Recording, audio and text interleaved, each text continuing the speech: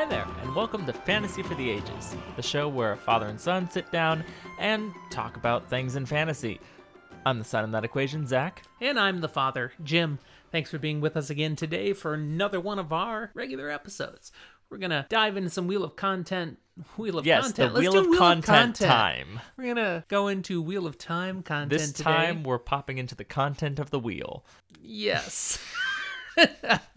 But before we get to all of that stuff, we'll talk about our regular touch base and business stuff, and then we'll move on to an episode. Speaking of that, how are you doing, Dad? Man, you're going first again. He's like taking charge. My little boy is growing up. Ew, no, you could say it first next time. I am doing fine. You know, I've been having a great time just interacting with the Wheel of Time fandom, the fantasy fandom, trying to catch up on some podcasts, while, of course, doing regular work and a little more than regular work, because your mother and I are going on vacation next week. So I've been thinking, what do I have to have done before I'm gone for a week? Because my job is very heavily tied to communication, which is phone calls, internet, email, Zoom. And when I go on vacation... You do none of that? Right, I'm supposed to ignore all of that. So... Supposed to, being the operative term. Yes. So there's a hard, okay, what has to happen so I can be off the grid for a while? And so I've been working on that. But again, it's balanced with the fun of thinking, okay, how do we cover our podcast content? Make sure things still roll out, as well as staying on top of what's happening with other people's content. Absolutely. So, tied to that, Okay. I leave for vacation on Saturday. Yes. On Sunday, we're on a podcast episode with Malkier Talks. Yes, but by the time this episode actually comes out, that's like a week and a half ago. And his episode will probably come out before ours does, because we're, recording a little bit ahead this time. Exactly. But in preparation for that, I was catching up on some of his more recent episodes. And he's had some guests on recently, and one of the ones he just had on was Gleeman Twitch. Yeah, the Gleeman's Apprentice podcast is a great podcast. If you haven't checked it out, you should. Go do it. And it's delightful. And honestly, the two of them, Twitch and Mandy Cat, are ones I want to get on our podcast at some point. Absolutely. They're great people, but they're also ones where their style is he's read all of Wheel of Time. This was hilarious. She was a first-time reader that he got to try Wheel of Time. And then the pandemic hit. And he had encouraged her, but then while everyone's locked down, she started reading and he didn't know. And then she finished book 4, The Shadow Rising, and that's when he found out she'd been already into it now. And he's like, hey, I have an idea. Let's do a podcast. Stop reading.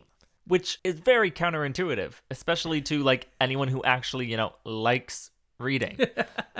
So they've been recording their podcast now for months, working their way through the Wheel of Time, and they are now into The Shadow Rising. Yes. But they've been moving in big chunks. They've been going very quickly to get through the things that she's already read. Yes. So she can actually read again. But of course, he's trying not to give big reveals and such while she's still exploring what she's going through for the second time. And when they get to the end of The Shadow Rising, then they'll be first time for her, and very entertaining kind of, but they're both very engaging people. As long as we don't pass them in where we are in the book. And we won't, because I think their chunks will slow down when they get to the new stuff for her. But even so, they're going to be a couple books ahead of us. So we could have them on and talk all we want about what we're covering, because they'll be farther along. We won't ruin it for her. So we'll have to chat with them and see about when we'll be doing that. That's right. So that's what's in my thoughts right now. Also on vacation, I'm going to try to plan out a few weeks, months of our recording schedule. We'll see how that works with what your life is doing. So, Zach, how are things going for you? Goodness. Things are going well. I've mentioned I'm moving. I do have an apartment now completely. Have they approved you? Squared away. I got approved and signed lease stuff. So I only know I guaranteed it, so if he flakes, I have to pay. But but they I didn't won't tell be me flaking, you were so it's fine. approved. I mean, I got all the lease information and stuff, and I like signed everything away. So okay, that's I signed good. away my That's good. life, Yay! You signed away our lives. technically.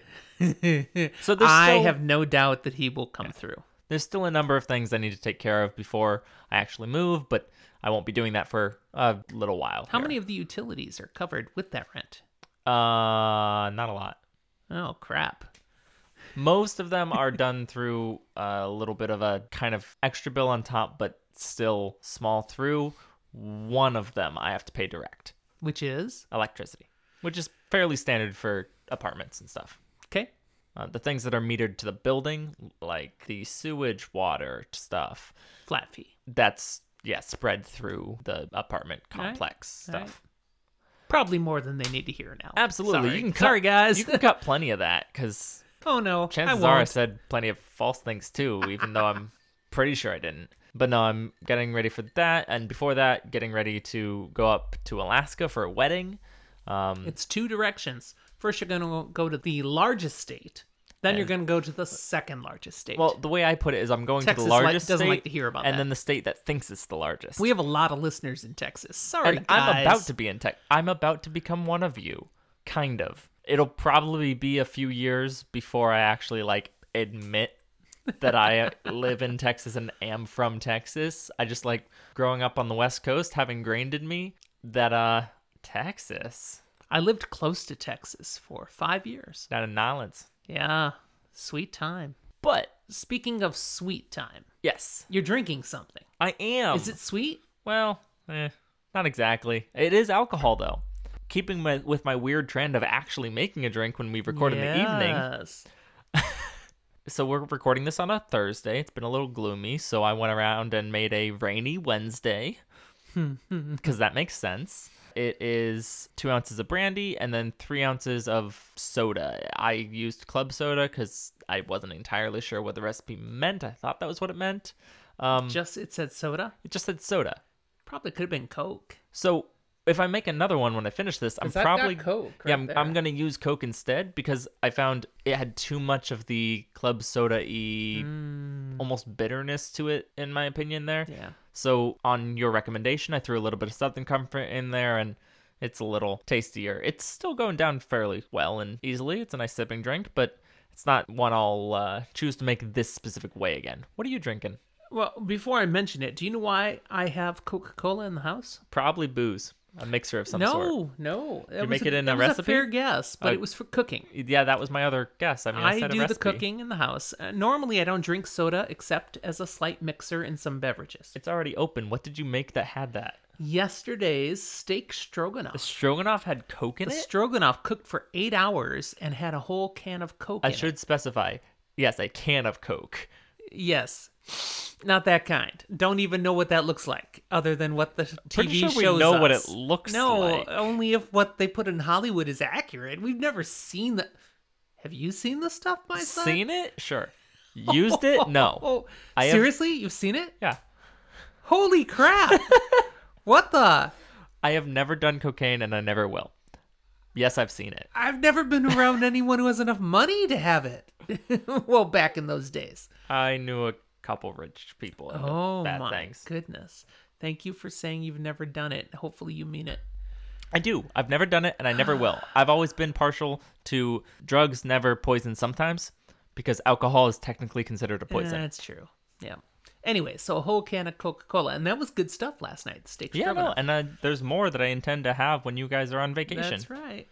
We're cooking extra food this week, so he has stuff to sustain himself while we're gone. So now that they've heard about 10 minutes of our eating and drinking habits, So my drink tonight, I don't have a recipe for because I just went with an Old Faithful. It's a Long Island iced tea. which you do have a recipe for, but you don't make it based on whatever that recipe once was. It's much stronger than that. No, it's that recipe. It's the same percentages. You've posted this one before, yes? Yeah, I have, and it's still good.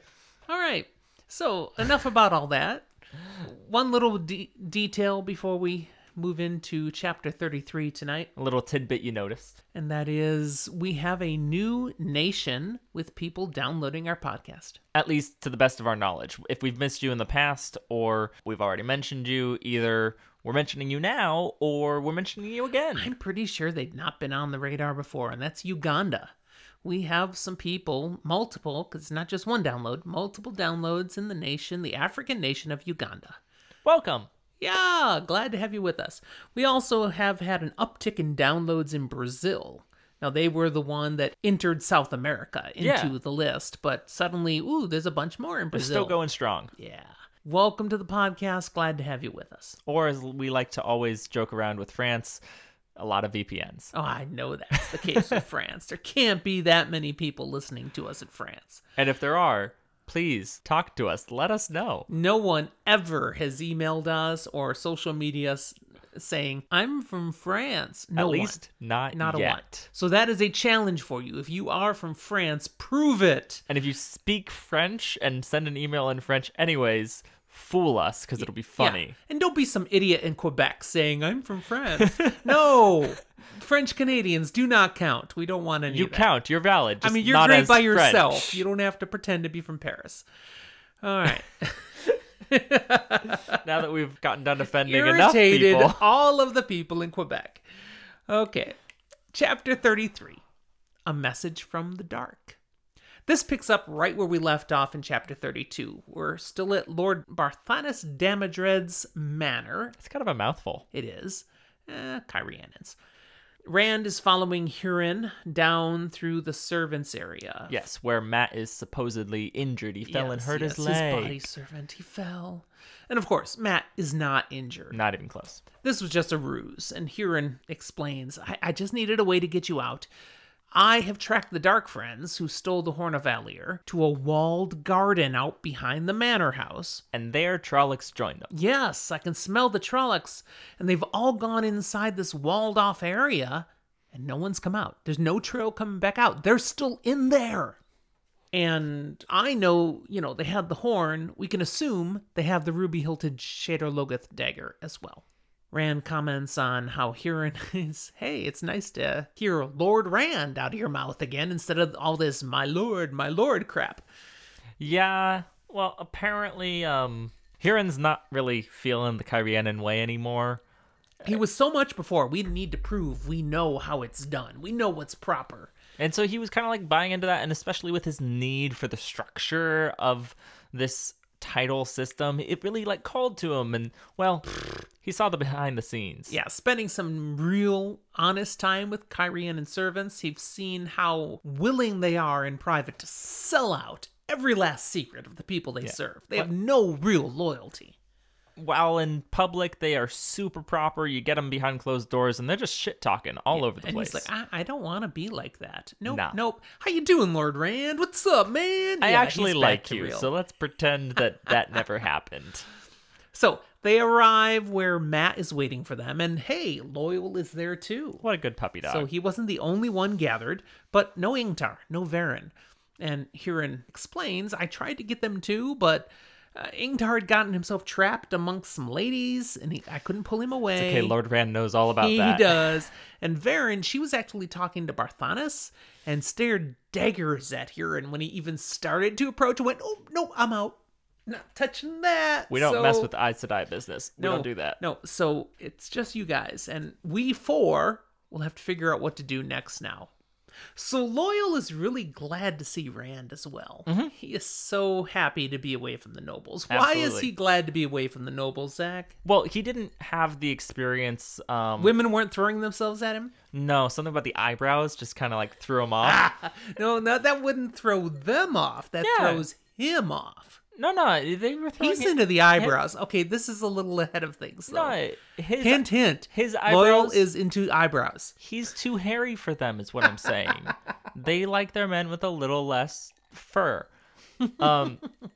But while he's big, and that's Wait, you exciting, think he has fur? Well, I mean, when your eyebrows are described as being able to droop all the way to your chin, that's ridiculous and a little bit fur-like. Because I had a friend in Alaska whose eyebrows were pretty darn bushy. They were nowhere near that bushy. Okay. And Not like, that. if you've And got he might hair listen to the podcast, on your so ears, sorry, dude, if that's that was you thinking I was for talking about like, you. yes, we grow hair in our ears, but not to that extent. Well, I know the hair grows in the ears Plus, these days. I personally kind of sit here and go, Loyal's a little bit like a puppy dog, so I'm gonna just think of him as one. So what? Anyways, Why are they after him? And it's not just the women. No, it's all the nobles. It's simply because he's an Ogier, and specifically, Loyal's learned through this interaction that he's probably the only Ogier in town. Everyone keeps asking. Well, I mean, someone else may have snuck in somewhere at some point. We don't know. I am suspending my disbelief that somebody might be a sneaky Ogier. Some rebel Ogier. But all the Ogier stonemasons, they all left. They did. They got fed up. Because King Galdrian, who had hired them to help for many years now rebuild the topless towers of Cairhien, yep. He quit paying them. Mm-hmm. All he was paying now was promises. Why do you think he quit paying them real money, Zach? Well, the most likely thing in my brain, he broke. Mm-hmm. Or at least mostly. I mean, why else are you putting like your last efforts into excavating a statue to lift your glory up, if not to get people not focused on the fact that you don't have any money? Yeah, his reputation will only pay for so much. I agree with you. This is not I think Rome. The coffers are low. This is not Rome. Your best and most valuable good is not your name and your honor. It's money. Well, and money matters. Where does a king's money come from? Taxes. Who pays taxes? Nobles and all those people who own land around your nation. Well, a lot of the people who own land have left the land and moved into town because of the Aiel fear. A king's money does not purely come from taxes. A government's money theoretically comes from taxes and any government funds that are done through that business. The king also has connections to his own personal family, and any money that would have come in through there, the king might have access. I think he's run out of that. Probably run out, but it maybe is like he also ran a mine or a farm or something, and that's run dry, or the land's gone bad, and whatever his other source of income, that's also dried up. So whether or not he's actually run out of money, he's definitely run out of willingness to pay more money. Yeah. Yeah. He's skimming as much as he can. And they're like, yeah, we're out. That's it. So, Loyal, he's glad to be away from the nobles. Yes. That's one person's mood. Matt, different mood. Yeah, he grumpy. Yeah, he is so sick and tired of having to pretend to be Rand's servant, but not only that, he's tired of having to be around servants. They were not, oh, hey, welcome to the crowd. No, instead they were looking at him like, dude, you look sick. What is wrong with you? To be fair, he does. He does look sick. And he was constantly answering basically two different questions. Is your master starving you? Or what do you have? Is that contagious? I'm just glad they're not asking, what are you on? Yeah, meth is not in this world. He totally looks like a meth head. I don't know. We don't know it's not. There is... The Tinkers be cooking. Oh, man. There is no...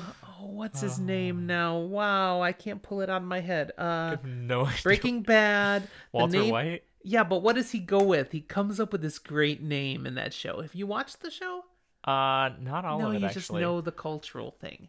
I've seen some of it. Oh, I can't believe The One Who Knocks? Is that what you're going for? No, he comes up with a name for himself that is badass. He's not Eisenhower, is he?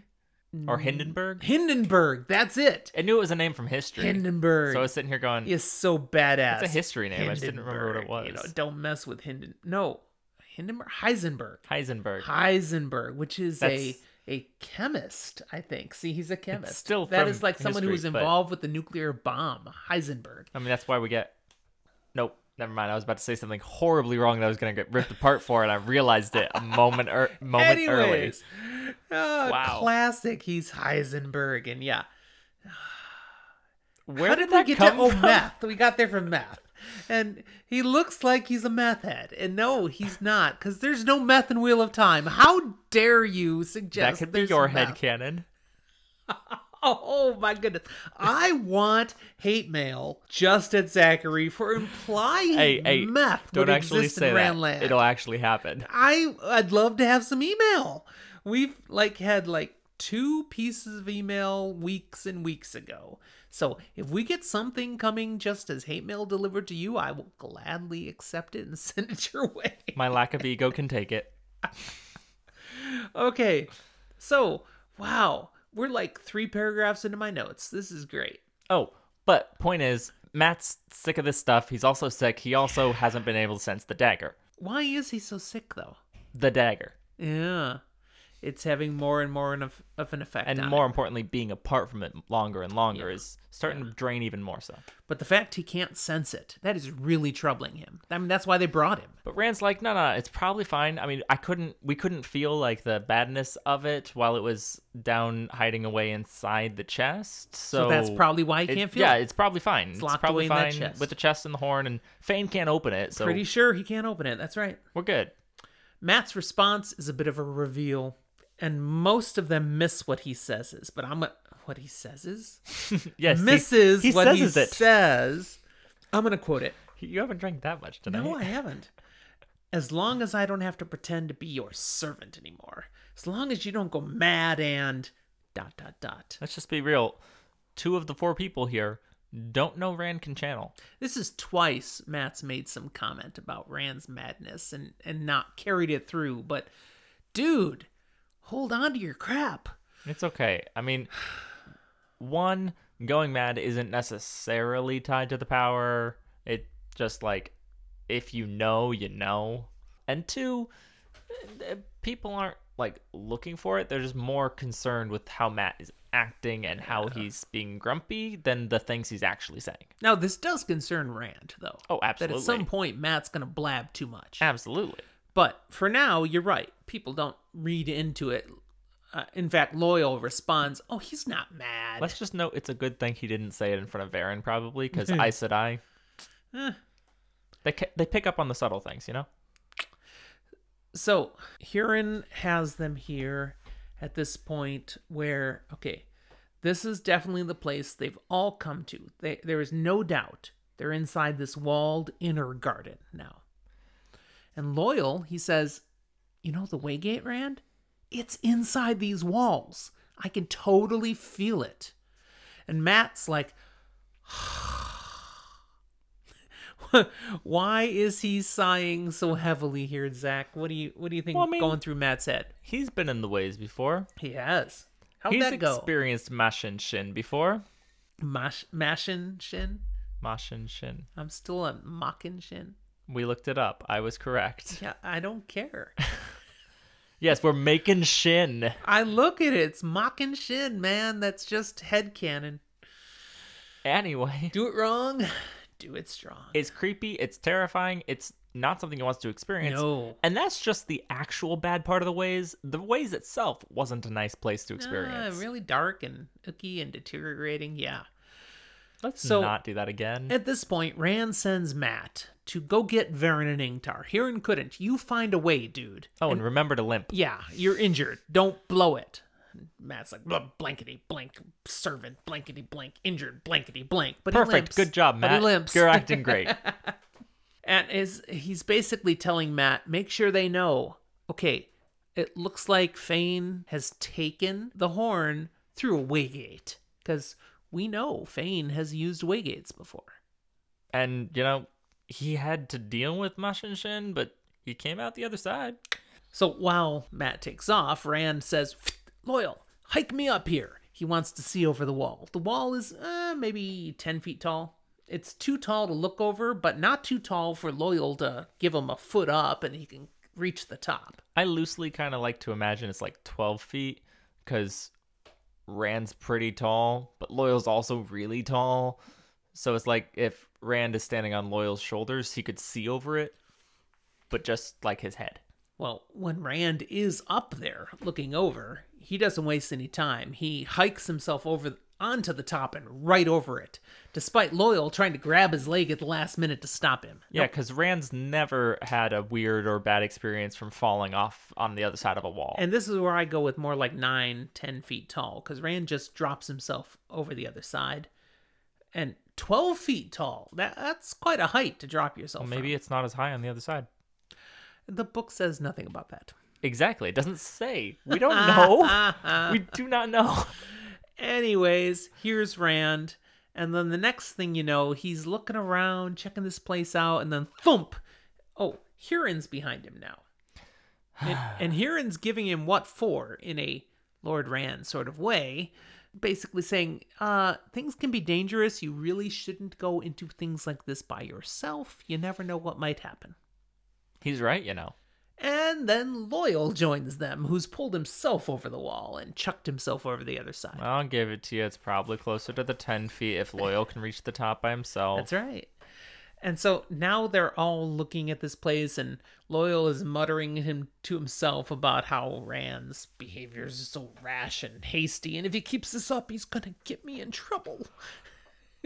Loyal is funny. I feel like Loyal's going to get in trouble no matter what in his brain. So. Probably, but he's getting in trouble faster hanging out with Rand. As far as he's concerned. It's so hasty. The Waygate, quickly identified now as they are here all together, and Huron, he can confirm, yep, this trail, it goes right up to this thing. He's like, I don't know how we'll be able to follow this, though. I've heard about the ways. If you go into these, you go mad. Well, I mean, it can be done. I mean, I did it. That's what Rand says. See, watch, I'll just do it. And he pulls off that trefoil leaf that's stone, but just pulls right away. And right away, the Waygate doors start to open, just like we've seen before. However, not like he expected before. Instead of the silver reflection showing, it's pitch black and starts oozing out. And Loyal shouts, "Mockin' Shin! The Black Wind!" So what's going on here, son? Well, remember when they exited the ways back in Faldara, they had seen a similar black terribleness coming after them and then trying to reach out the gate there, and they sealed it up, but it was a whole mess and it was nasty, and yeah. Here we got apparently it again. They opened it up here and it's bam, right boom. There. And all those same kind of things they heard back in Faldara are being heard here. Oh yeah, all those creepy like tasty ripping the flesh blood and bones tasting and rip and grind and oh yeah, great. But now there's something else being whispered. Yes. Althor, Althor, Althor. It knows your name. You're famous. That's new. And Rand, without thought, just instinctually, he reacts to that. And he finds the void, he embraces Saidin, and he hurls the one power at this blackness that's oozing out. Probably a good thing. Probably. And it seems to work. The blackness is slowly being pushed back towards the Waygate. Now, when Rand had first jumped away from it, he had that stone trefoil leaf, and he dropped it. Smooth. Butterfingers. And so now he's like, just all he's focused on is reacting to this black wind, to Mockin' Shin. And he's pouring the power in, and he has so much of the one power channeling through him. He's feeling like vibrating with it. He is so full of it. And in fact, he's so full of it. And in fact, he feels like he's almost got more flowing through him than he can handle. Which is a little bit crazy to me that he can tell that he's got more flowing through him than he can handle, because he's not like experienced enough to know how much that really is. But he can just kind of innately feel. I like to think it gets to the point of like when you're lifting weight, you can tell when the weight starts to get too heavy for your muscles to be able to take. My interpretation is that it gets to a point where it feels so good and painful at the same time. So you know, this is great, but this is bad for me. That's kind of how I interpret it. But he can't stop. He's the only thing holding the black wind back. Or it's going to come out, it's going to kill them all. That's what he knows. He's pretty confident. And as he pours the power into it and slowly forcing it back, he notices the Waygate actually starting to slowly close. Well, that's nice. And he's like, is that really happening? Or am I just wishful thinking? But no, it is closing more and more. And then he notices Loyal on his hands and knees, backing away from the waygate. So, what had actually happened there that Rand hadn't seen? Loyal's the real hero who went down and picked up the thing that Rand dropped. Yeah. He found the trefoil leaf. In the middle of the Black Wind, he finds the trefoil leaf and puts it back on. Which closes the door. And when it finally comes to a close, Rand releases the void, collapses. He's got this feel. If that had lasted any longer, I don't think I could have taken it. So, was he really that close to just being kaplooey?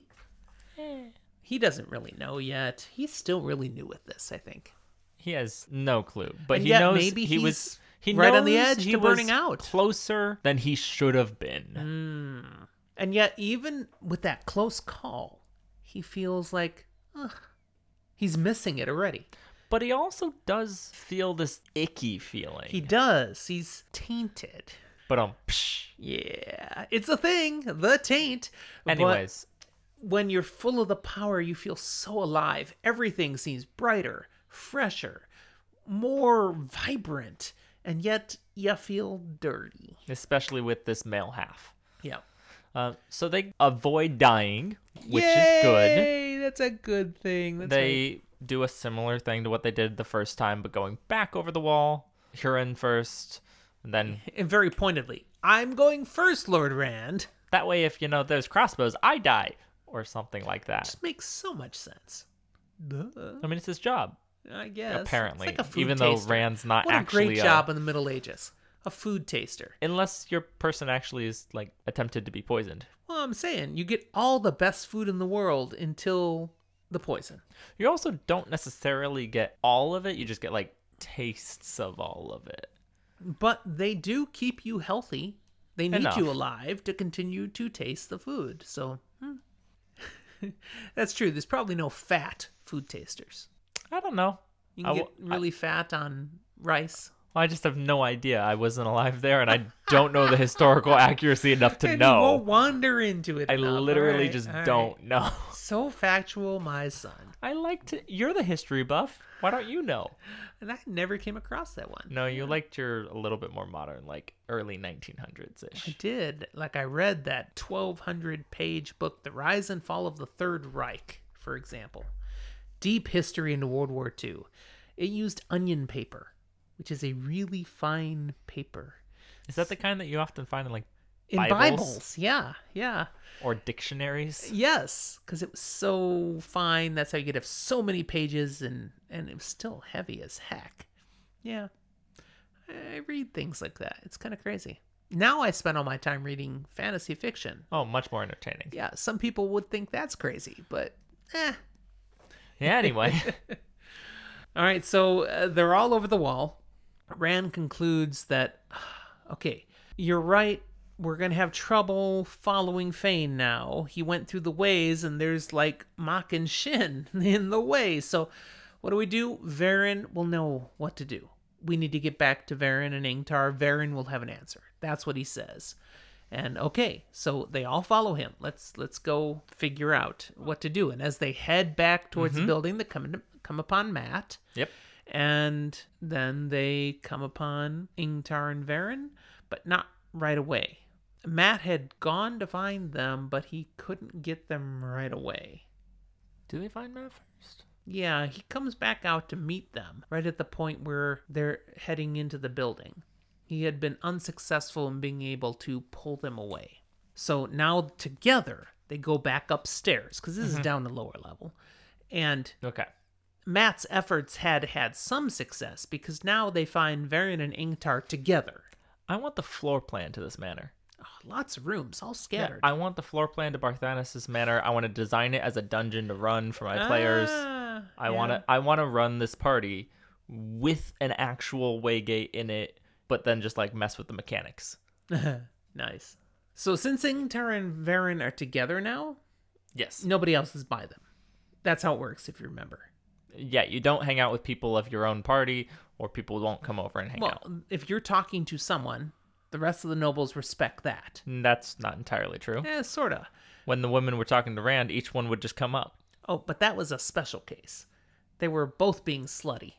all three of them, and they knew exactly what each Hey, other were doing. We don't slut shame here. We empower them. No, these were slutty. So?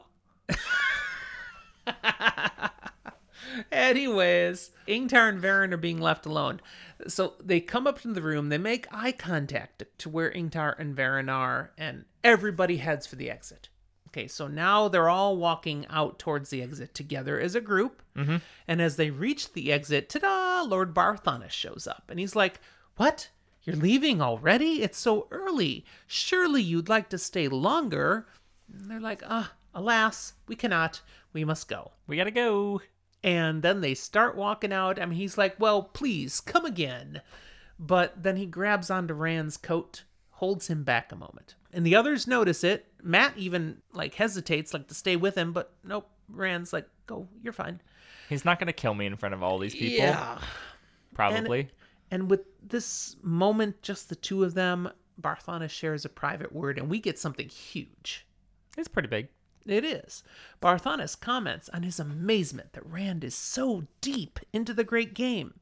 And it's proven by this message that Barthanas was given to give to Rand, and he's now decided he will give it. Yes. Rand asks, "A message? From who? Lady Selene?" He's got this Lady Selene fixation. He's gotta get off of that. Maybe eventually. No, not Selene. Barthanas says, no, it's a person, and he doesn't know the person's name, but who he describes is We know who it is. Padden Fane.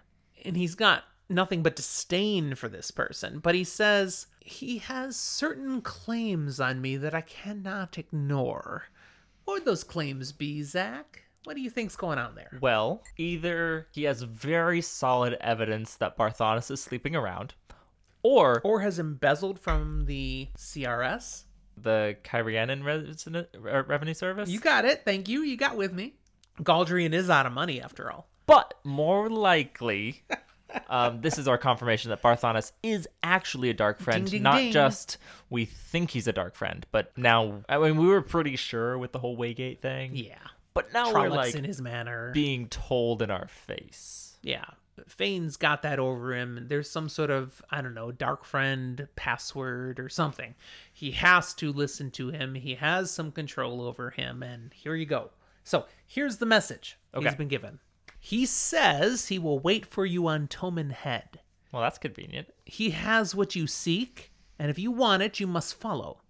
If you refuse to follow him, he says he will hound your blood and your people and those you love until you will face him. And then Barthanas comments on believing this man is quite mad, but he's curious as to what he carries with him because he's got Trollocs to guard it. Holy cow, what? He just pours all this out. So I have a quick question that you might have to cut. You could try it.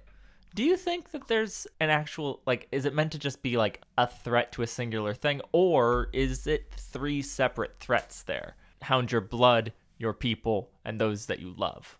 Nah, I think it's one big threat. I think it's one big threat as well, but I like the idea that maybe it's three. Nah, it's one. And hint, hint, this is foreshadowing. Yeah. This fits that category for our spoiler light. This will come back, and you'll go, "Oh, that's what it was talking about." But that's all we'll say right now. Let's just be real here. This is a really long fantasy series, and if you're a first-time reader, anytime you've got multiple characters and one of them says, "You'll rue the day," I mean, that's going to develop into something. Yeah, it might not actually be them ruining the day. There's going to be a day that develops into rue. And it may not actually be rude, but it might be... Did you say rude? Yeah. No, rue. No. Rude. Like the past tense of rue. The past tense of rue would be rude. You rued the day. I was sorry. I'm thinking about the roux you cook when you really work with the Nolans recipe. You make a good roux. Anyways, point being, there will be further conflict at the very least. Yes. All right. Rand doesn't tell Barthanas that he's guarding the Horn of Valir or the dagger, whichever one. Yeah, Barthanas is clearly fishing for more information, and Rand has it, but nope, you get nothing on me. He just says, farewell. He doesn't say it quite nice like that, but he does basically bow out and hits the road. And he's feeling kind of overwhelmed. Don't you come back no more. Did you sing Hit the Road, Rand? Yeah. Nice. Thank you. Yeah. Because there's no Jack and there is a Jack in this show, book series, Yeah. Jack of the Shadows. Yeah. That could have meaning too. We hit the road with the Jack of the Shadows. We haven't got to that yet, though. No. No. So you guys have no idea what we just Ignore said. what we just said. You have no idea. Okay. Or you do, and hi. Ha. All right, so as Rand is going out to rejoin the rest of the group, he's feeling kind of shaken because he's seeing this message from multiple avenues. One, he's like, oh crap, Toman Head again? That's what was written in blood back in Faldara, and he really wants me to follow him to Toman Head. I mean, at this point, does he really have much choice? But he's also sensing, okay, he just threatened my dad and basically everybody in Emmons Field. If I don't follow him, that's what he's saying he's going to do. He's going to go hunt down anyone who's important to me, anyone who's part of my family. He's going to make them pay because I didn't come. Yeah, but Tam's the only one we really care about at this point, right? Because, I mean, Bella's not in the Two Rivers. Oh, come on. We know Bran Elvir. He's We a know good him. guy. Marin Elvir. I'm not worried. They'll be fine. Come on. Abel Cawthon. They definitely be fine. Sen Bui. That old Thatcher, he can get you by some Trollocs. Anyways, at this point, he has this sickening image, the book says, of Trollocs descending in hordes on Emmons Field. Well, rejoining the group outside, Rand shares the understanding that Fane has taken the horn to Toman Head. He's gone through the Waygate. He's probably waiting there for him. Varen declares, zip it. It's We'll almost like talk about this someone later. actually realizes don't say all your secrets in public. Yeah, let's go back to the inn and we can talk. Now, once back at the inn, Varen wants more details. Yeah, tell me everything. Yeah, Rand shares the entire experience from the garden, including how Mock and Shin appeared to be standing guard at the Waygate. And Varen's like, that's bull. That's silly talk. No one can control the Black Wind. Not even 10 Aes Sedai working together could do that. So it must be coincidence. Now, Rand knows it's not coincidence. Why? Because it was saying his name. Yes, but he does not bring that up. I mean, he tells the whole story except for the part that it actually he doesn't says mention his that. The part that's proof name, for or why the he or the thinks part what he that he's thinks. pretty sure he channeled it back. Nope, we're not going to mention that either. Ingtar, now he's despondent. The horn is lost. Oh, we can't follow through the ways. He could have taken it. Fane could have taken it to the Blight, to Tyr, to Tanchico. We have no way of knowing. Okay. He might be tanning on the beaches now, and we've Ingtar- got nothing. Shush. You're fine. We know where it is. He's freaking out, though. Yeah, we know where it is. Rand does. Rand already told. Wow. I had more of a W in it than an R. You said Wand? A little bit. I didn't hear Wand. You'll hear it in the playback a little bit. Going back many years ago, Zach had an issue with R's, and they used to come out as W's. But he's outgrown it, No, I haven't. except apparently when he's had some bourbon and Southern Comfort. It's brandy. Brandy and Southern Comfort. And no, it happens sometimes. I didn't notice. Does Rachel think it's cute? I mean, most people who tease me about it say that they do, but I don't believe them for a second. I didn't even hear it there, though. Maybe it's more in your head now than you just know it kind of lent towards there. Sometimes But I didn't it hear definitely is much. I mean, that was a weak one, I'll admit. Anyways, they know it's going to Toman Head, and Rand did disclose that. Yes. And he's doubling down now. It's just, no. Toman Head. Fane said it very clearly through that message to Barthanes. But Ingtar's like, it's a trick. There's no way. If he went to Toman Head, why would he tell you he went to Toman Head? That's stupid. Yes. But Rand is like, no. He wants me there. It's to lure me. He's not trying to lie. Okay, but I do kind of agree. That is stupid. It does seem like it. Ingtar's reasoning is not insane. Fane is. I'm sorry. Fane is, to the best of our knowledge. So doing something that is presumably stupid, that doesn't fit with the shadows, like... Exactly. Despite all this, Party Rand line, is that's what I like, was thinking. well, I don't care what you think, Ingtar. I'm heading to Toman Head. So I'm leaving at first light. And Loyal's like, oh, dude, it's going to take months to get there. We're talking about clear across the continent. Yeah, it's But pretty big. but I am with you, my man. He's looking at the map. Yeah, it's like... I mean, like, you could go worse. Now, I say clear across the continent, and that's not true. It's clear across Ranland. Yeah, I The mean, we go continent much further stretches east across than the here. Io Waste and into Shara, which we don't know how long Shara stretches. Because No, we that's haven't on seen no a map complete map. anywhere. We don't know for sure how far north or east that this map really goes. We kind of just see a southwestern corner, and it may not even be the southwestern corner. This could be like We have no idea. But just a head that nevertheless, sticks it's clear across the known reaches of Ranland. in our map. And it's going to take a long time to get there. Even if you ride your horse to death and grab another one instantly. But it doesn't matter. Rand's like, I don't care.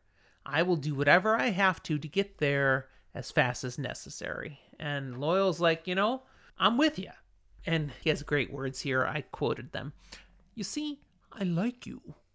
I would like you even if you weren't Taviran. Maybe I like you despite it. You do seem to get me neck deep in hot water. Which is pretty high for him. In any case, I am going with you, and I don't think you can really stop me. Which is true. Try to stop an Ogier? Not gonna work. I don't know, Ren probably could. He wouldn't, though. No. Matt and Perrin, they jump right into, and yep, we're with you. Ingtar, he's still pretty cynical. It's clearly all a trick, but Varen tries to convince him, Ingtar no. needs some therapy. No. Varen's like, I don't think it is a trick. And now we get a reveal. She was the one that saw what was written. Yeah, and Dark she saw that prophecies. dark prophecy In that she Faldara. kind of revealed a little bit more. She knew not only was it mentioned to go to Toman Head, but there's more to it that the dark believes there is more there. And So what she has learned convinces her that yes, we And- need to go to Toman Head. while she doesn't explicitly state it here, she knows the whole kind of bit with Toman Head being connected to the dragon in some way. And, well, she believes According to the that dark she's... prophecies. Yes. Yeah. But she believes that she's, like, in the same room as him, so... Yeah. Ingtar, he's still not convinced. And they can never get to Toman Head in time anyways. Fane will have had plenty of time using the ways to get there and use the horn and call the heroes and use them for the shadow. And he's like doom and gloom. And Varen's like, They could have done that dude, at any idiot. point. Yeah, they've had it for weeks. If he could actually open the chest, he would have already used the horn. He can't open the chest. But then Ingtar's still, no, it's still too long. And now Varen's like, well, okay, you kind of have a point, though. What if he finds someone smarter than him? Yeah, if he's in Toman Head for that long ahead of us, he might find someone who can open it. So we do need to get there faster than otherwise. So we can't use that waygate in the Barthanis manner. So how about another waygate? I mean, there's one not that far in a Stedding. Stedding Sofu. At which Say point... Sofu or Tsofu? Sofu. It's like rats. Sofu. I was gonna say more like Tsar, but Same thing. Czar. yeah, but it's at Sofu. the beginning of the sentence or beginning of the word instead of the end of the word. It's the end of the word rats. Sofu. Same thing. I just have. I don't. I Think learned this when I learned German. No, I agree You've learned with- German. Yeah, I didn't learn it that way. I've Sofu. never heard a description of a beginning word like that to an end. It works, Totally. but I've never heard it described that way. I well, was like, now you have. Sofu. Anyways, Loyal's response is, crap. let's not go there, please. No, Please. he doesn't say Please. anything, but Rand reads body language. He's like, okay, Loyal is not happy about going to this waygate at Stedding Sofu. And either it's about the Stedding or it's about going through the ways, but I can't tell which bothers him. Either way, Loyal's going, I don't want to go. I mean, I'll go, but I don't want to go. Which one can we be pretty sure it's actually about? I mean, both, but the Stedding. Yeah, he didn't enjoy his time in the ways. No, but, I mean, he was very hesitant and resistant. But he didn't have this reaction in Barthanis' manner, so it's clearly something due to the Stedding, and I think we'll learn more about that soon. Probably. But this waygate is not very far from Kyrien because they'd recovered this Stedding, the Ogier had found this Stedding relatively recently. It's still hundreds of years ago, but relatively recently. In Ogier time. Yeah. And they grew a waygate to it. And so it's there, just outside the steading. Let's go there. We should be able to use it. So they will leave for that steading at first light. Yes. That's what Varen decrees. And as they all disperse to get what rest they can, the last few hours before they have to prepare and head off, Rand has a private word with Varen. Specifically wants to ask about Matt, this sickly, wasting friend of his. Well, Varen is saying, let's be real here. The healing that was done to him, clearly not as good as people hoped it would have been. I mean, she has checked on him many times over the last week or two while they were traveling to catch up with Rand. Matt is apparently at his full strength. He's he feels great. Healthy and hale, kind of. Looks horrible. And you can clearly tell his various vitality is draining away from him. He's got maybe a few weeks. That's what she diagnoses. A few weeks left. And then she says, and what of you, Randall Thor? Do you feel well? Do you fight it still? Or have you yet surrendered to the wheel? Rand replies, I ride with you to find the horn. Beyond that, there is nothing between me and any Aes Sedai. Do you understand me? Nothing. Which is exactly what he's been saying to Tom Maryland multiple times. Methinks he doth protest a bit too much. Yeah? Really? A wee bit. Why do you think that, Zach? It just seems like he's like giving a really, really firm denial. And at this point, I'm like, Robert Jordan, you're foreshadowing that he's not done. But what about Varen's question?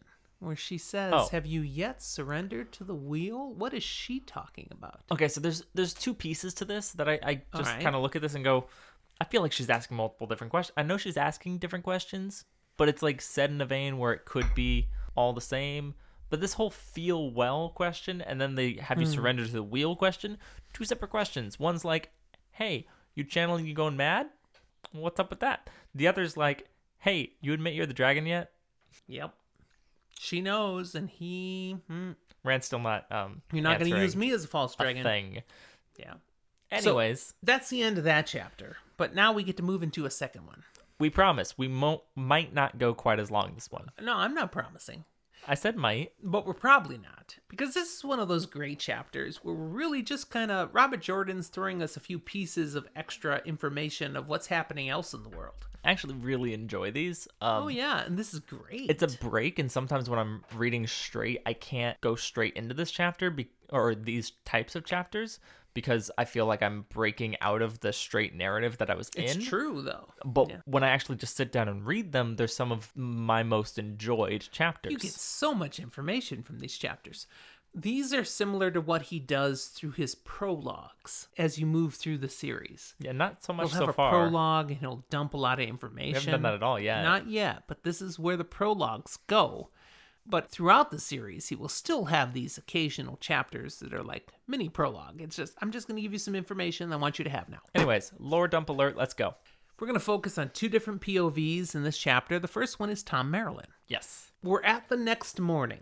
Early in the morning. Early dawn is just rising. And yes. That was terrible. Thank you, sound effects, Zach. We actually have roosters in our neighborhood. I'm not cutting that. There's no way I'm cutting that. Oh, then I should have done it better. We have roosters, multiple roosters in our neighborhood. I go for walks in the morning, and these days it's June. When you the sun's already up, I don't hear it, but go a little earlier or later. In our neighborhood, literally, you just don't blocks mean away. enough that we can hear from the house, do you? No. Well, no, that's not true. Because I'm not sure I've heard them ever. You can hear them from the house sometimes. I've seen them. I don't think I've heard them. But they are not far away. Not like next door, but yeah, there's multiple residences within walking distance that have roosters. And it's really funny because if you stand in one place, you can sometimes hear that one of them is a little early. Yeah, I don't know anything about that. Premature in his... We have slightly demented rooster? What? He just gets really excited. Oh, the sun's almost up. I don't feel so bad about mine now. That was worse. Anyways, chapter 34 is called The Wheel Weaves. So let's see where the wheel weaves here. Okay. Tom walking home. He's been at Barthanas' manor. Like all night. All night, all morning. Finally got away. he was stuck there far longer than he expected, and honestly, far longer than most people were. Just a small core of nobles seemed particularly entertained with keeping Tom there. They just kept asking for one more specific tale one more Tom thing. acknowledges in his own head he made a mistake. Yeah. Because he'd been doing, as Rand saw, the Great Hunt for the Horn and all the tales from there. Yeah. But then he strayed off into other more common entertainment songs. And a clump of nobles really seemed to enjoy that, but enjoyed it for the wrong reason. Yeah. They were laughing at the wrong parts. And Tom kind of got the point eventually. They were laughing more at him than with him. Which is weird, because Tom's a really good performer. Yeah, but it's a Kyrianan thing. And yet he couldn't stop because they kept piling coins into his bag. He made a ton of money last night. Which, I mean, that's good. But he feels dirty about taking all the coins. So he's really irritated with himself as he's walking back to his place. He made a mockery of his craft, or rather they did. Yes. But he made money. Good phrase. Now, at the same time, beyond just appreciating the craft, they also asked many questions about Rand. That's sus. Yeah, they seem to have noticed that Rand had a extra private conversation with Tom, and so they seem to think he knows more than he should. And again, Tom's an old veteran of the great game, so he gave answers. He hoped, kind of diffuses that, but he's like, I'm not sure I did a good enough job. He's kind of sitting here going, Rand might be in for some trouble, and I should probably go check in with him. Yeah, so before he heads back to his inn, he actually did some research and didn't have to work real hard to find where is Rand staying. Found in the name of Rand's Inn, the Great Tree, works his way there and discovers they're gone. Because apparently, First being light. up just after dawn a little bit, looking for things, is too late when your group you're looking for left at first light. So he's like, well, I guess I am done with all that. And he's heading back to his own inn. The bunch of grapes. And when he gets there, he walks in through the common room, walks up the stairs, walks to his room, and he opens the door quietly because he assumes Dina is asleep. And indeed, he sees she's laying on the bed, back to the door, seems quite out, and Yeah, so he's going to be quiet. There's a tender moment. Yeah. And he's thinking, he's just filled with love for her at that moment. And he's like, tonight's the night. I am going to let her know now she can perform tonight. This is the special day. And then we get one of the worst early gut punches of the series. Oh, man, stab a dagger right through the heart. No, stab it through the neck. Slice the throat. That's cold, man. I mean, it's what That's happened. Cold. That is so cold. It's exactly what happened. Wow. Zach has no compassion for any of our listeners right there. I care for the listeners. No, you don't. It's obvious. I care less for Dina than the listeners. Oh, man. Okay, I need to put this out there because I'm going to get crucified for it. Dina is a fantastic character that deserved to live more. That being said, we didn't get enough time for me to get really attached. And apparently Amazon Prime's Wheel of Time show, they've cast Dina differently, so we will get a little more time with her, so we get attached. That's going to be sadder. That's the point. Yes. That's all speculation, but we're pretty sure they will introduce her in the first season and she will die in the second season. We won't have just met her there. We'll have met her all the way back in Barillon or Camelin, wherever they introduce Tom, because they're changing things. But we'll have met her with Tom. They're not introducing Tom in... There's theory that they're skipping Barillon altogether. I was going to say they're not going to introduce Tom in the Two Rivers where he gets introduced. Nope. That they'll introduce Tom later. We don't know where yet. Maybe Four Kings. Like, that actually can work. Exactly. But... And when we meet Tom, we'll also meet Dina, that she'll already be with him. And then we will run up with them again in Kyrian in the second season, and that's where she dies. So they were already a thing. And thus, when she dies, it's that more harsh.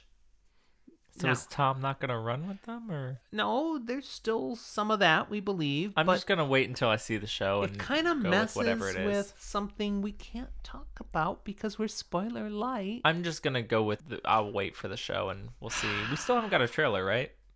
No, we still don't have a trailer. Just teasers. Anyways, he goes over to her to wake her up, and as he grabs her shoulder and she falls back on her back And as you kind of not so tactfully shared, Her throat's been her neck is slashed. slashed. She's There's dead. blood all over the place. Eyes are wide open and glassy. It's clearly not super fresh, but fresh enough like it was last night. He feels an instant need to throw up, except he hears behind him a sound. Creak. Someone was hiding in his cabinet, bureau, whatever. Wardrobe.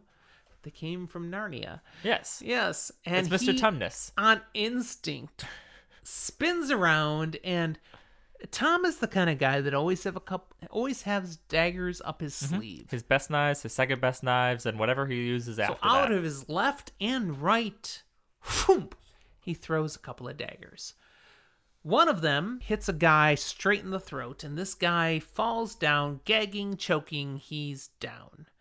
Second guy gets hit in the shoulder. Now, the reason he got hit in the shoulder, Tom is not a bad thrower. No. Both these guys should be dead. However, Tom has a bum leg.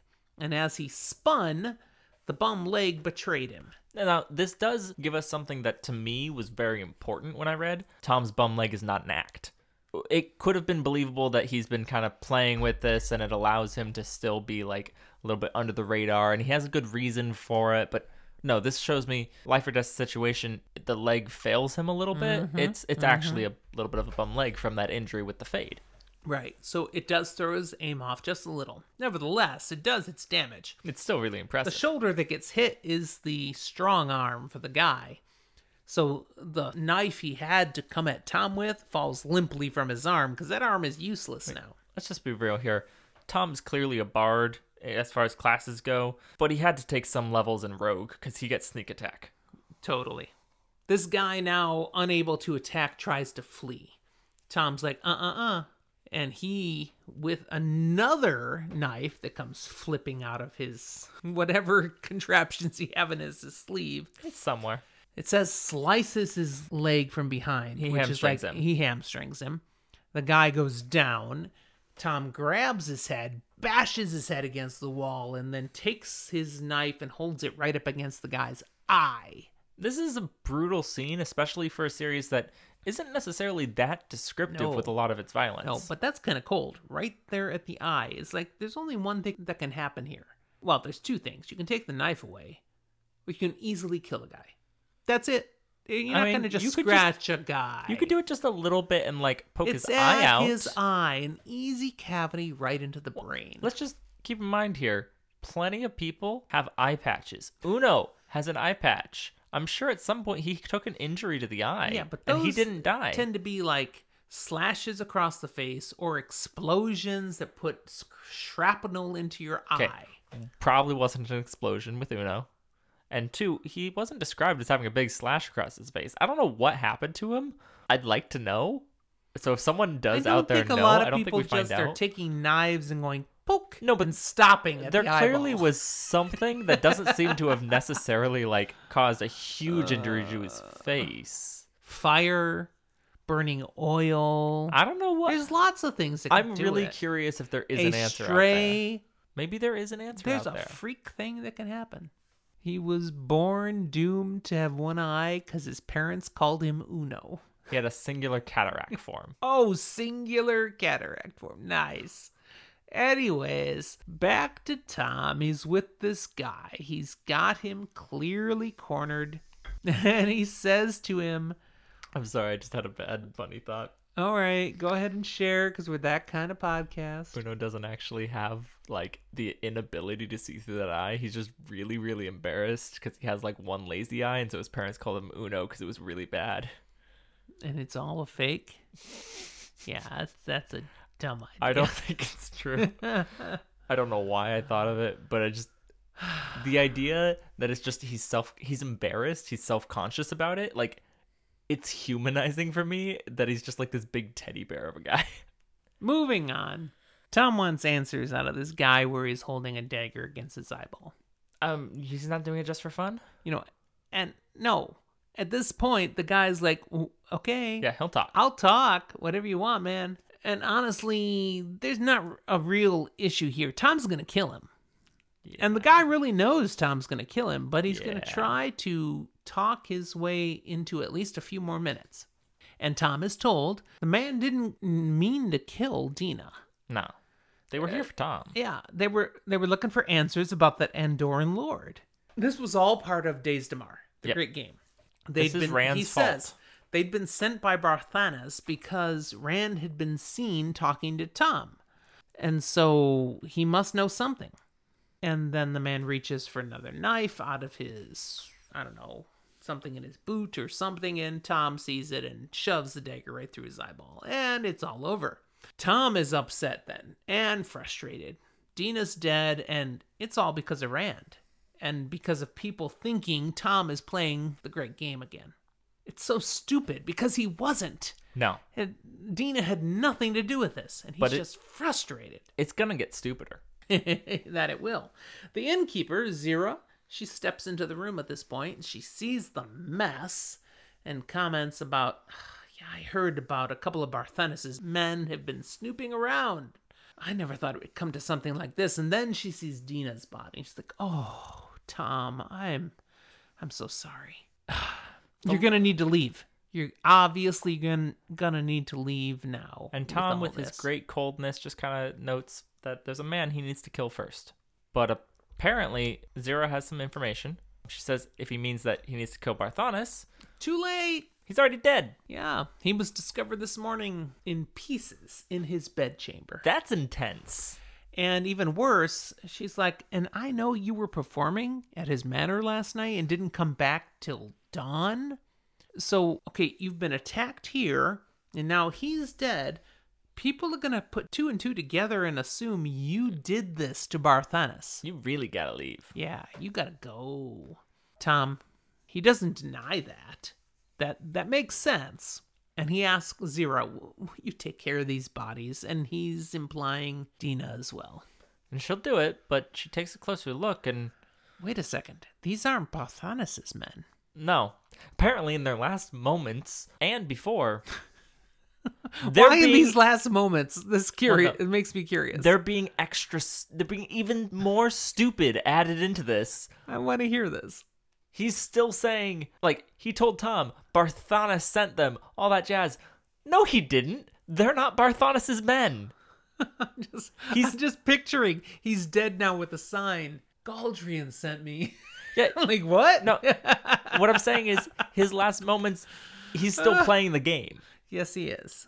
He must have been paid really well. Maybe his family gets the money. Or his family dies if he doesn't. That's another good point.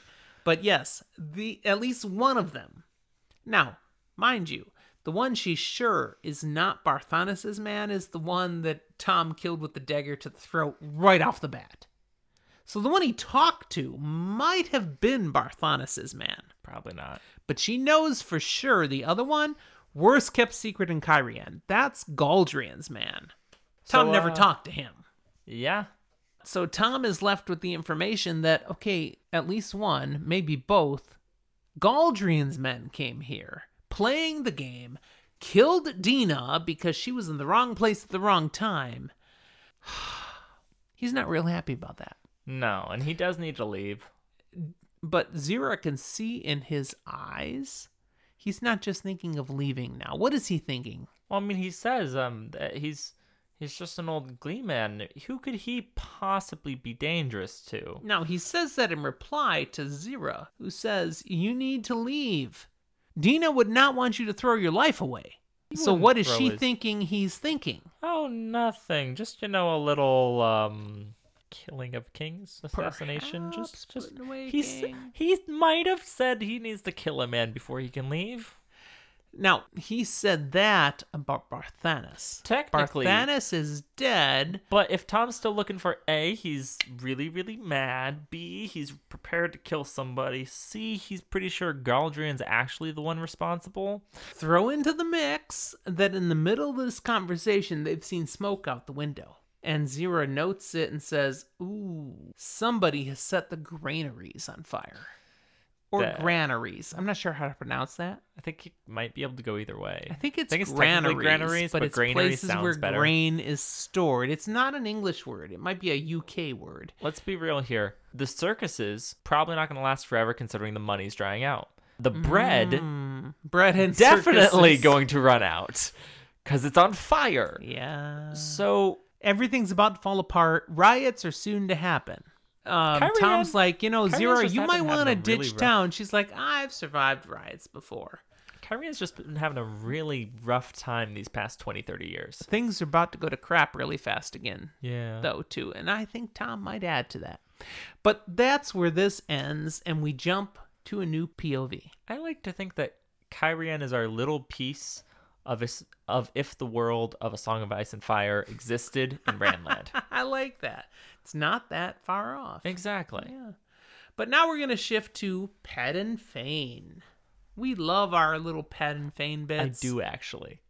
He is. Guess where he is? Well, you got to Toman Head. Yeah. And he's been there for a couple of days. And now he is on a horse. I would like to note, we don't know that this is necessarily like the following morning, just like with Tom. It's just, no, we skipped to some number of days he's been in Toman Head. But it could be the same not exact time. It too could many not be. days. It doesn't specify exactly what time this From is. what we know about the ways, we can deduce this is maybe 3 or 4 days. I'm just That's saying, it. he may have gone into the ways 3 or 4 days ago, and this is the same exact time, or not 3 or 4 days, but like 2 days. We do learn from the chapter that he's only been here on Toman Head for a day and a half. Yes. So And we know learn when you bits and travel pieces. a distance through the ways, it It's does gonna take take a you little while. time. So I'm going 3 to 4 days max. Basically, what I'm saying loosely here is by the time Rand and company were going to the party, they weren't anywhere near there anymore. Yep, won't disagree with that at all. So here's Fane. He's on a horse. He has another horse with him. Two horses. On the other horse is the chest. There's no one else with him, and he's looking down at the city of Falme. And he's thinking on the research he's done over the last couple of days. He came out of the ways, and the Dark Friends with him were quite unsettled about their travel through the ways. Yeah, they should be. And then, arriving outside the ways, he wants to take one of their horses to go to Falme and leave the rest of them with the Trollocs. That unsettles them as well. Let's just be real here. Fane's leaving them as Trolloc food. Oh no, it's better than that. He has a whole bunch of Dark Friends unsettled, and he deals with it by specifically feeding some of them to the Trollocs. Yeah. That's how he solves them being unsettled. He, in his thoughts here, is like, I dealt with the problem by feeding a few of them to the Trollocs, and then the others felt much better. In that they weren't complaining anymore. Because if you complain, I'll feed you to Trollocs. He does not specify. I figure it's probably the ones who were complaining. Yes, I'm sure, at least some of them, but it gave the impression they were all complaining. But in a group, there's always what one I'm or two that's the humored loudest. about is the one who is specified. Yeah. Is the one who complained that her horse was being requisitioned by Fane to be the pack horse for the chest. Well, and he doesn't say whether she ended up in a Trolloc pot or not. Well, let's just be real here. If Fane's leaving, I've said that too many times. Let's be real here. I've said that too many times tonight. Fane leaving? No, the phrase "let's just be real here." It's just catch it. Multiple times it's come up, and What it's I weird. say too many times is my laugh. That same laugh, I edit this stuff. It shows up again and again and again, and I need to start thinking Almost of like different it's not forms genuine. of laughter. It's just my pattern. It is genuine. It's just But I'm like, I need to start going, no, you don't. No, you don't. there, I just hid my real laughter now. Now I'm conscious. But no, these dark friends who have horses are going to be sitting here going, Fane leaves, our best chance of survival is to get out of here as fast as possible. She loses her horse, she can't. But wait a second. The person who complains the most Is the one who's someone losing with her horse. initiative. Someone who speaks for themselves. You don't want that person dead. You want the peons dead, and you want that one cowed. Because that one has a little more... No, I'm just saying Oofda. she's speaking up because she's losing her Yes. horse, her way to run and away. I'm saying she's not in the Trolloc cookpot. It's peons in the cookpot so that she shuts up. Maybe. That's what I think. Maybe. That's a lot of talk about who's getting eaten by Trollocs. In the end of Regardless it, of which way probably it all of goes, them. the Trollocs are happy. No, Trollocs are never happy. They're not Well, hungry. let's put it this way. Trollocs can be happy. Trollocs are never satisfied. Now, this is going to get worse for the Trollocs, but we'll get to that a little later in Let's the go. chapter. So Fane, he's thinking about that, but he's also thinking about what he's looking at. Yes, he's been seeing, as we know, that the Shan-Chan are starting to occupy the area. Yeah. And he's researched a little bit into them and their ways. Indeed. And the things he's learned. This stuff's crazy. But it's pretty good information as far as he knows. And there's a great quote. Again, I wrote this down. In his research.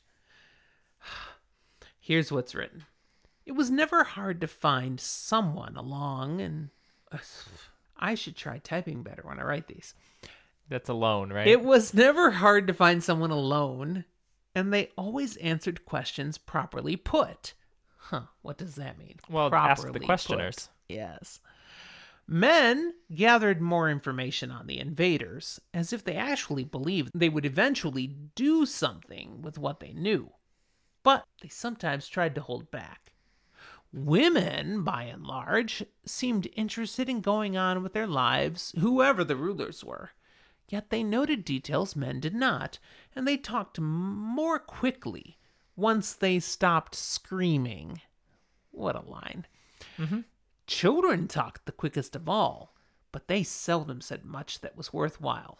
I'm like, holy crap, that's cold. I mean, I'd just like to point out here, he's got enough reference points for all three groups that he's tortured and killed multiple of all three groups. Yes, he is so insane, so calculating, so I don't care about anyone. I will get what I need. He was effective. Clearly, because now he's feeling ready to go down to Falme. He has the information he thinks to act upon what he needs. So that I don't concern people, I feel the need to mention I do not in any way condone or like anything that Fane has done here. Thank you, meth head Zachary. I'm just mentioning it. I also have never done meth. Add that to my list of cocaine and meth. Never done either. Heisensack. Okay, Fane hadn't believed 3/4 of what he learned about the Shan-Chan, but as he's moving more toward the city, he's like, my torture appeared to be more accurate than I thought. Yeah, maybe some of those tales, like those monstrous creatures. Yeah, these Grom? He's seeing them. What? And Lizard, frog things with 3 eyes? Holy cow. And holy lizard. Then we'll see these women who channel? Damane? Leashed ones? They're real. Wow. Huh. So maybe we should consider more of the things maybe. set under duress as being real. With that knowledge gained, Fane is good at faking it. He moves into the town. He goes right up to the home of the Great Lord, which we have visited once before.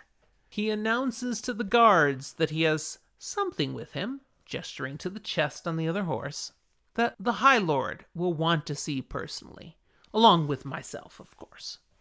He smoothly knows the words to say, I obey, await, and serve. Torture, again, gets you great information. And the response is pretty good. I mean, I feel like people are still looking at him sus, almost of being like, too you're good at this. Like one of these people out here. How do you know these things? But still, he's got the magic code. And he's got something to give as a gift. The soldiers grab the chest, they carry it in, they say, follow us. He does. And before long, he is before the High Lord Turok. Turok questions him as to how he could have such a valuable chest, and Fane, he goes into a tale about, I was in disguise so that I could get this to you safely. There are those who would have stopped me, and yada, yada, yada. Fane is trying to feed him bull. And Turok, he steps up to the chest and click, click, clack, and he opens it. Click, Fane's clack, moo? like, yeah. Fane's like, oh, I did not expect that. That weakens my position a little that he was able to open it. But he adjusts the conversation. He's ready for where Turok takes us. Because Turok pulls out the horn and a dagger. And Fane talks of these are great treasures of the age of legends. And Turok carries them off to another room and kind of makes a nod or a sign. And there's an aide in the room, Huan, Turok's personal aide, and he gestures, okay, follow. So they both follow. the Lord Turok. And in this other room, Mm-hmm. Turok has the horn. He has the dagger. He makes another little gesture, and a servant, one of these people in the diaphanous robes, just wanders up real quick, The sets a stuff little where you see table. the nudity underneath. Oh, yeah. Sets a little table there and scurries out of the way. And he sets down the horn. He sets down the dagger. He goes to grab a seat. And Fane, he cannot help himself anymore. The dagger is his. It's right there. It's right there. And he goes to grab it. And Bad Huan, move. this aide, grabs his wrist in an iron grip and basically twists, pins, whatever. He's got Fane immobilized. Mm-hmm. He's This like, guy's been taking his martial arts classes. Huan's like, no one touches the High Lord's property without losing a hand. But Fane, he's not deterred. He's like, it's mine! No, it's not. Turok's like, interesting. You would claim something that's yours inside a chest you didn't know how to open. That Tell you me gave to more. Me as a gift. So, tell me more. Fane is ready. To tell him a lot more bull. Man, he again. spins this yarn, this amazing tale, as he talks of his family, who once upon a time served the High King, Arthur Hawkwing. And then Hawkwing, of course, was betrayed by Aes Sedai, killed by Aes Sedai. And ever since that time, his family has protected the Horn of Valir. Now, the first ancestor knew how to open the chest, but that knowledge died with him. Mm-hmm. The family has continued to shield the chest until the time when Hawkwing's armies would return from across the Aerith Ocean. Arthur's son Luther having gone over there, that the ancestors would return. We continue to wait, obey, and serve. And here we are, and you are here, and this is the chest, and you can blow the horn and conquer this land and defeat those traitorous witches, the Aes Sedai, grind them into dust, and we will be here to serve you as we did your ancestor. Honestly, Fane's story, it is kind of impressive. It's at very least impressive. to Turok. Not just because it's long and full of information, but it has a lot of truthful elements It has to the details history, that at least. he's not found anybody else to know. All The these people history. who forgot. Yeah, he knows historical points that everyone seems to have completely been blind to. But that doesn't mean Turok is completely taken in. He's not going to sound the Horn of Valir. He's going to send it back to Shan-Chan with everything else, going to get delivered to the Empress, and Now, before we move to that, how the heck does Fane know such historical details? that was what I was going to talk about in the spoiler room. Oh, Because I don't think I should say it here. I think we have enough hints already, but we won't say right now. We'll leave it for you to talk about later. Like, if we spoil everything, what am I supposed to talk about in the spoiler room? I think astute first-time readers already have an idea, but we will save it for the spoiler zone. Especially because I'll go a little more in depth. Very good. Just a little. Now, Turok, as you said, says, I'm going to take this back to the Empress. I am not going to blow the horn. But you must. And as soon as he says that, Huan, Fane figures out after a few moments that Huan punches him in the head and he ends up on the ground, fainted down. And Huan is looking over him saying, some words are never used to the High Lord. Don't tell the High Lord what he must do. That's right. And we get a great line in Fane's thoughts here. Fane decided how the man was going to die. Hint, hint. That will come true. Will it? Oh, Is yes. that a spoiler? That is a spoiler light. Okay. He's thinking it, and I'm just saying, remember he's thinking it right now. Because it's very entertaining if you remember he's thinking it right now. He planned it already. Now, there's some further conversation, mostly one-sided, as the High Lord details a few things here. And it's actually pretty significant exposition. Here's the key points. Turok suggests he may send Fane back across the ocean with the horn to Seander, to the Empress. Say that again for me. Seander. Really? You think it's Shander? If it's the Shan-Chan, it's Shandar. Wow, it should... Oh, Shandar? Shandar. That makes sense. I don't know why I say it's Seander. Because when it's the Shan-Chan. Shan-Chan. Should be Shandar. I'm sure it's Shandar. Yeah. Man, I'm an idiot. I'm going to edit that out now. Actually, I probably weren't. You guys have it on the record. I'm an idiot. Particularly after a Long Island, I'm an idiot. Okay. Shandar. That That one- makes so much more sense. Yeah. Could be Seander. Probably not. Unless it's the Only if it's Cianchin. Cianchin, which it could be, but it's not. Okay. I'm pretty sure when I was first reading it, I kind of read it that way until I checked. As Seander? No, as Cianchin or something. And then I looked and went, no, it's Sean. Okay. Anyways, I'm going to send you back across the ocean to Shandar, to the Empress, as a novelty, because you're like the only frickin' person I've met over here who remembers and waits for the return. You're a novelty. And Fane's like excited, and unfortunately can't hide that excitement, and suddenly, yeah, Turok's a little suspicious about that. Wait Maybe a I second. won't send you to the Empress. And maybe we won't send you right away. But He also says, he will not sound the horn. Turok "No, wrote. why not? Apparently, whoever sounds it is forever linked to it, at least until his death. Turok knows that, which I think is just impressive as is. He seems to know a lot about the old ways and the old history. He's a reader. But once someone has sounded it, then anyone else sounds it afterwards, it's Just a horn. just a bloody horn. And he happens to be 12th in line for the Crystal Throne. So if he did sound it, it'd be like he was I want to kicking be all the emperor. 11 people in front of him right in the teeth. And there's an understanding, he explains here, that those who are in line for the throne, it's actually encouraged that they fight against each other, that they prove their worth over and above each other.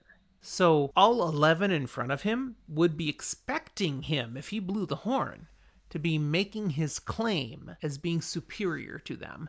And they thus, would follow through by sending assassins and killing him. all 11 would be trying to kill him. Even more, the Empress would be trying to kill him. Because if you're first in line, it's assumed that you're going to kill the Empress at some point and try to take their But place. not only that, the Empress currently, it's on record, favors her second daughter as her heir. Now, any of these could be the heir, but she has made it clear Tuon, her second daughter, is her favored one, and she expects this person to become the new Empress. So if you're outspoken about being a heavy rival there, She might take you out just to get you out of Tuon's way. basically blowing the horn would be a death sentence. Yep, even if you showed up saying, I pledge my undying loyalty to you, yeah, you blew the horn. You're dead. Because once you're dead, the horn is mine. When you're So dead, you're dead. He's like, I am not blowing that freaking horn. I am sending it to the Empress. And not only that, I am saying very clearly, I am not blowing the freaking horn. I am sending it to the Empress because there are listeners. The ears have walls. Tell us about the The listeners. walls have ears. The ears might have walls, but that does not help them listen. I mean, I like to think the What do ear the, canal what's has listeners, walls. dude? Tell us about listeners. I mean, they're basically spies and secret police all in one. Anywhere in the Shanshan Empire, there can be people who are officially listening for the Empress. I like to think it's somewhere between like the Gestapo and the Spanish Inquisition. I go to the KGB. In the Soviet Union, they Yeah. were famous for the KGB were everywhere listening. Or for those of you listening right now, hi FBI agents. So we know listeners are everywhere, and you don't know who might be listening. He actually says, Huan, who I've known since childhood, might be a listener. I can't know. And if a listener hears that I would say anything with a whiff of unfaithfulness, I could get turned over to the seekers of truth. And they will do anything they have to dig the truth out of you. They are the Spanish Inquisition. I like to I get the impression here that listeners and seekers have like a similar vibe and method to the Children of the Light. Oh, but they're much but colder. they're actually, I mean, they're colder, but they're actually also respected and like given authority. I'll get the authority part, but not respected. Feared. I mean, Absolutely feared. to an extent, it's kind of synonymous. I get sometimes. nobody likes the listeners or the seekers, so there's not respect. You don't It's have to we like won't someone. do a thing to put ourselves at risk of you grabbing us. You do not have to like someone to respect them. I don't get that they respect them, though. It's just absolute terror. Here's where I say respect. They have a position of authority. That authority is respected. We'll differ. That's all right. It's not a big thing. Yeah, anyway. Going on with that, Turok notes that, no one would shed the blood of someone with the blood of Arthur Hawkwing, which he's implying he has. But I mean, they could be hung from a silken bag. Yeah, if they were found guilty of something bad, treason, something, that's the punishment. They get hung in a silken bag from the side of the Tower of the Ravens. Until the bag rots away. Or, so literally, you're just left Ravens there peck it out hanging. or something. Or You just left there hanging. You die there. And eventually the bag deteriorates. That's cold. We also get one more piece of information, that the place where the Empress rules in Shandar is called the Court of the Nine Moons. Cool. Okay, information. There's our lore dump. Yeah, lots of exposition. And we the chapter get to concludes. the ending. Yeah. Turok deciding, Fane, you're gonna amuse me. You're gonna stay with me. I want to hear about your family, about your traditions, until I return to Shanshan, and you will come with me then. Turok likes to talk and he likes to listen. So this is our second character we've seen has been just put to the side to talk with me. And then he dismisses Fane, but as Huon tries to escort him out, Fane pulls away and says, "But wait, High Lord, you need to know. There are dark friends working with Trollocs who have been after me, and they're after the horn. And their leader, he's a man named Randall Thor. Wherever he goes, this vile young man deep in the shadow, people die. He's a liar. He deceives people. You need to be aware." And Turok notes, "Okay, thank you. I'll make sure my people are watching out for him. And certainly if we find dark friends and Trollocs, we will kill them." Interesting. Trollocs, though. We don't have any Trollocs in Shandar, whatever that is over there. I've always wondered if a Grom could kill a Trolloc. Perhaps we'll find out. It would be a nice way to ease my boredom, because this place is so lame. Apparently. And then Fane does depart, and he's giggling. He's going, "Yes! Randall Thor is finally gonna die." So you say here he giggles under his breath? Mm-hmm. How do you giggle under your breath? That's not I can hear that. That's not under your breath. Only because you're this close. I'm not that close to you. You can practice giggling under your breath for the next week or so. Then we'll feel see like if you at can best do it. it's more like a snicker if it's going to be under your breath, right? Snicker. But Jordan used giggle. It's just weird. And Fane is thinking, not only will he finally see Althor dead, the world will pay for what was done to him. What was done to him? What is he thinking lots of? of things. Lots Any of idea things. what in particular he has in mind? I have an idea. The world would pay for what was done to Fane? I don't think he... Well, I think this goes back into the thing that I'm going to talk about. Well, I'm just going to go with what we've already learned about, the distilling. How he had been taken up to Sheol Ghul and made into a hound. It's not like we do know this. Yes, we know this. We learned about it way back in Faldara when Moraine questioned him. And that's not what I was going to talk about. The thing that I was going to... At the same time, we learned it. Well, I'm not spilling anything we don't know yet. So if you're referencing something we don't know yet, save it for the spoiler room. I'm pretty sure we know it. Pretty sure. I don't think he's talking about Fane. I don't think Fane is talking about Fane. I think Fane's talking about Fane. He is, but he's not. And I'll go a little deeper in the spoiler room. Something from Sheol Ghul or Shadow Logoth. We can get to that in the spoiler room it has if you been like. mentioned. But anyways, that's the end of the chapter. It's also the end of our episode, so that's where we will stop our regular content. Thank you for joining us today. We've got Spoiler Room coming up at the end, but before we move to that, we want to encourage you, as always, rate and review us. Really, we ask for your ratings. We have like 5-star ratings on Apple Podcasts. I'll take it. Oh, we love 5-star ratings. We don't have any other star ratings at all. But if you've been listening, and we've got a whole bunch more subscribers, we would really appreciate your help. Give us a rating. You can give us a review too, but just click a star. Doesn't take much time or effort. Preferably 5 stars. Don't click a star. That sucks. Click 5 stars. Let us know that that's why you're listening. You're enjoying the content we're putting out. We'd appreciate that. And if you want to write a review, add to what's there already. Thank you so much. But if you want to talk just to us or share any information, maybe things that you disagree with or that you missed, or rather we missed, reach out to us at our email, fantasyfortheages@gmail.com. You can connect to us on Discord. I'm putting a fresh, making sure it's working, Discord link every time we have one of these.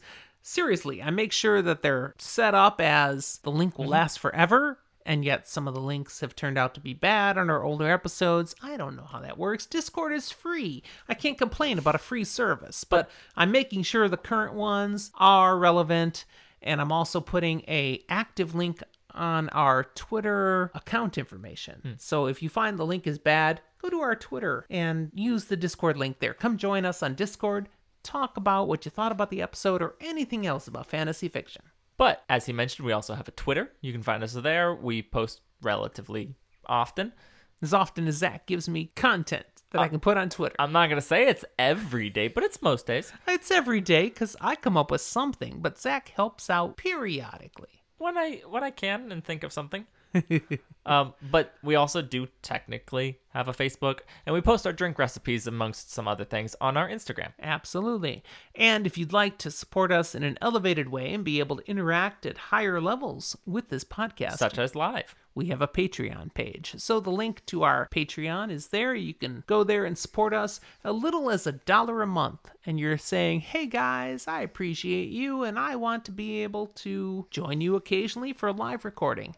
And if you choose one of the higher tiers, there are other benefits that you get to connect with. So check it out. We'd love to have your support. Thank you so much. Join our growing group of Patreons. Now, all that being said, it's time for us to enter the spoiler room. So, rock, paper, scissors, who's going to spoil first?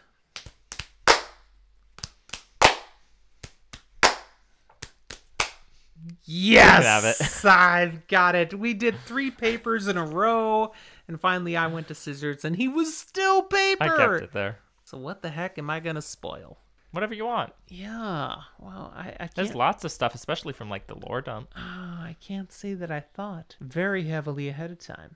I mean, there's a lot of things I could You spoil. spoil a lot of short-term things in the episode, so Light spoil. Light spoil. maybe you don't want to go first if you didn't think about it. Too bad. It's a matter of which thing I want to spoil. Okay, I'm going to spoil. Tom. Yeah. Tom Maryland, at the end of the chapter, he's clearly thinking of vengeance. His lady fair, Dina, has been killed, and he can't kill Barthanas. But there's someone still alive who clearly is now tied to what has ruined his current circumstance, and that would be King Galdrian. Yeah. So a spoiler would be that, okay, we saw fires in the distance, the granaries are ablaze, there's mention of riots coming. Yeah, there's a full-blown civil war coming because Tom is going to go kill the king. So then, at that point, isn't it more of a war of secession than... No, it's a war of nothing. Because there's a huge void. Because the 2 most powerful houses both have their people dead. Barthanas is dead, Galdrian's dead, because Tom kills Galdrian. Plus, the granaries are burnt to shreds, which was the food. So you've got the 2 most powerful people are dead, the 2 most powerful houses, their leaders are gone, and the food that had been provided is gone, and so you have people starving and you have a power vacuum. And into this gap, we will eventually have Aiel. Yeah. Now, we haven't gone there nearly at all yet. We've met the Aiel already, but there's going to be an introduction of Aiel into that void led by Rand. And so we're going to get to a point where Rand, this is way out there, but Rand is going to step into that vacuum because there's no leadership here. But that's quite a bit down the story still. To be fair, it's kind of his fault, so it was his job to step in. And Tom's fault. We have months, I think, actually. No, I know. We have months where Kyrian is just going to be in disarray. People are going to be suffering. And finally, when something steps into that power gap, Rand, it'll be somewhat, yay! A little bit, at least. Before Rand shows up, it's going to be the Tyrans. the Tyrion High Lords, who get sent to Cairhien by Rand to step in. But that's stuff we haven't talked about at all. And is it successful? Well, mostly. Kinda. Yeah. But so that's a result that comes from both Rand's influence that led to Barthanes' death and Tom's action that leads to King Galdrian's death and leaving that gap. And there's going to be a lot of misery that happens for a while. That's my spoiler. Is it and you're frowning. The Tyrans from Tyr or the Tyran Lords from Tyr? Yeah, I guess that's how they pronounce it. It's weird. Tyran from Tyr. It always messes with my brain, but I think that's... I believe you're right. The Tyran High Lords from Tyr. It's weird. It is. Anyways, my spoil? Yes, your spoil. So we technically have talked about how Fane, after distilling Shadar Logoth, Mordeth is a thing, right? But there's a couple parts, especially in his talking with Turok here, where I'm like, it's not Fane coming through, it's Mordeth coming through. And I think we're seeing more and more and more. Like, for example, how does he know all this information and all these details? Because he's remembering it. Mm-hmm. He basically was there. So he That being said, clearly doesn't remember everything. No. Because the first one entrusted in his family, knew the secret. Theoretically, Mordeth probably knew how to open the box. But Fane doesn't have access to every piece of information. He's only got parts because he also has Fane bits, and somehow that got lost. Mordeth predates Arthur Hawkwing by about 1,000 years. But, and here's more spoil, was there, possibly. Only as Shadar Logoth Mordeth waiting. I like to think that, yes, the Arthur Hawkwing stuff, that was Ishamael's doing, right? Yeah. But the evil that Shadar Logoth wants nothing to do with Ishamael and but the Dark One. One. Keeps tabs here and there with pieces of the world. Not everything. Can't escape the walls. Exactly. But it catches bits and pieces that came in. Okay. It also was around before Arthur Hawkwing. Yes. It's reasonable back then. Knew about the actual, like, the box, Age of Legends stuff. So some of this I'm probably spitballing and I'm totally off and wrong. No, if it knew about the box, it would have shown Fane how to open the box. I don't think Fane knows everything Mordeth knows. I don't think Mordeth knows everything Fane knows. I think there are gaps and pieces of all of it. That's how you get this amalgamation. You don't get a full two people perfectly seamlessly What's the box put together. from? Age of Legends. Right. Mordeth is not Age of Legends. No. Mordeth is more recent, thus Mordeth doesn't know how to open the box.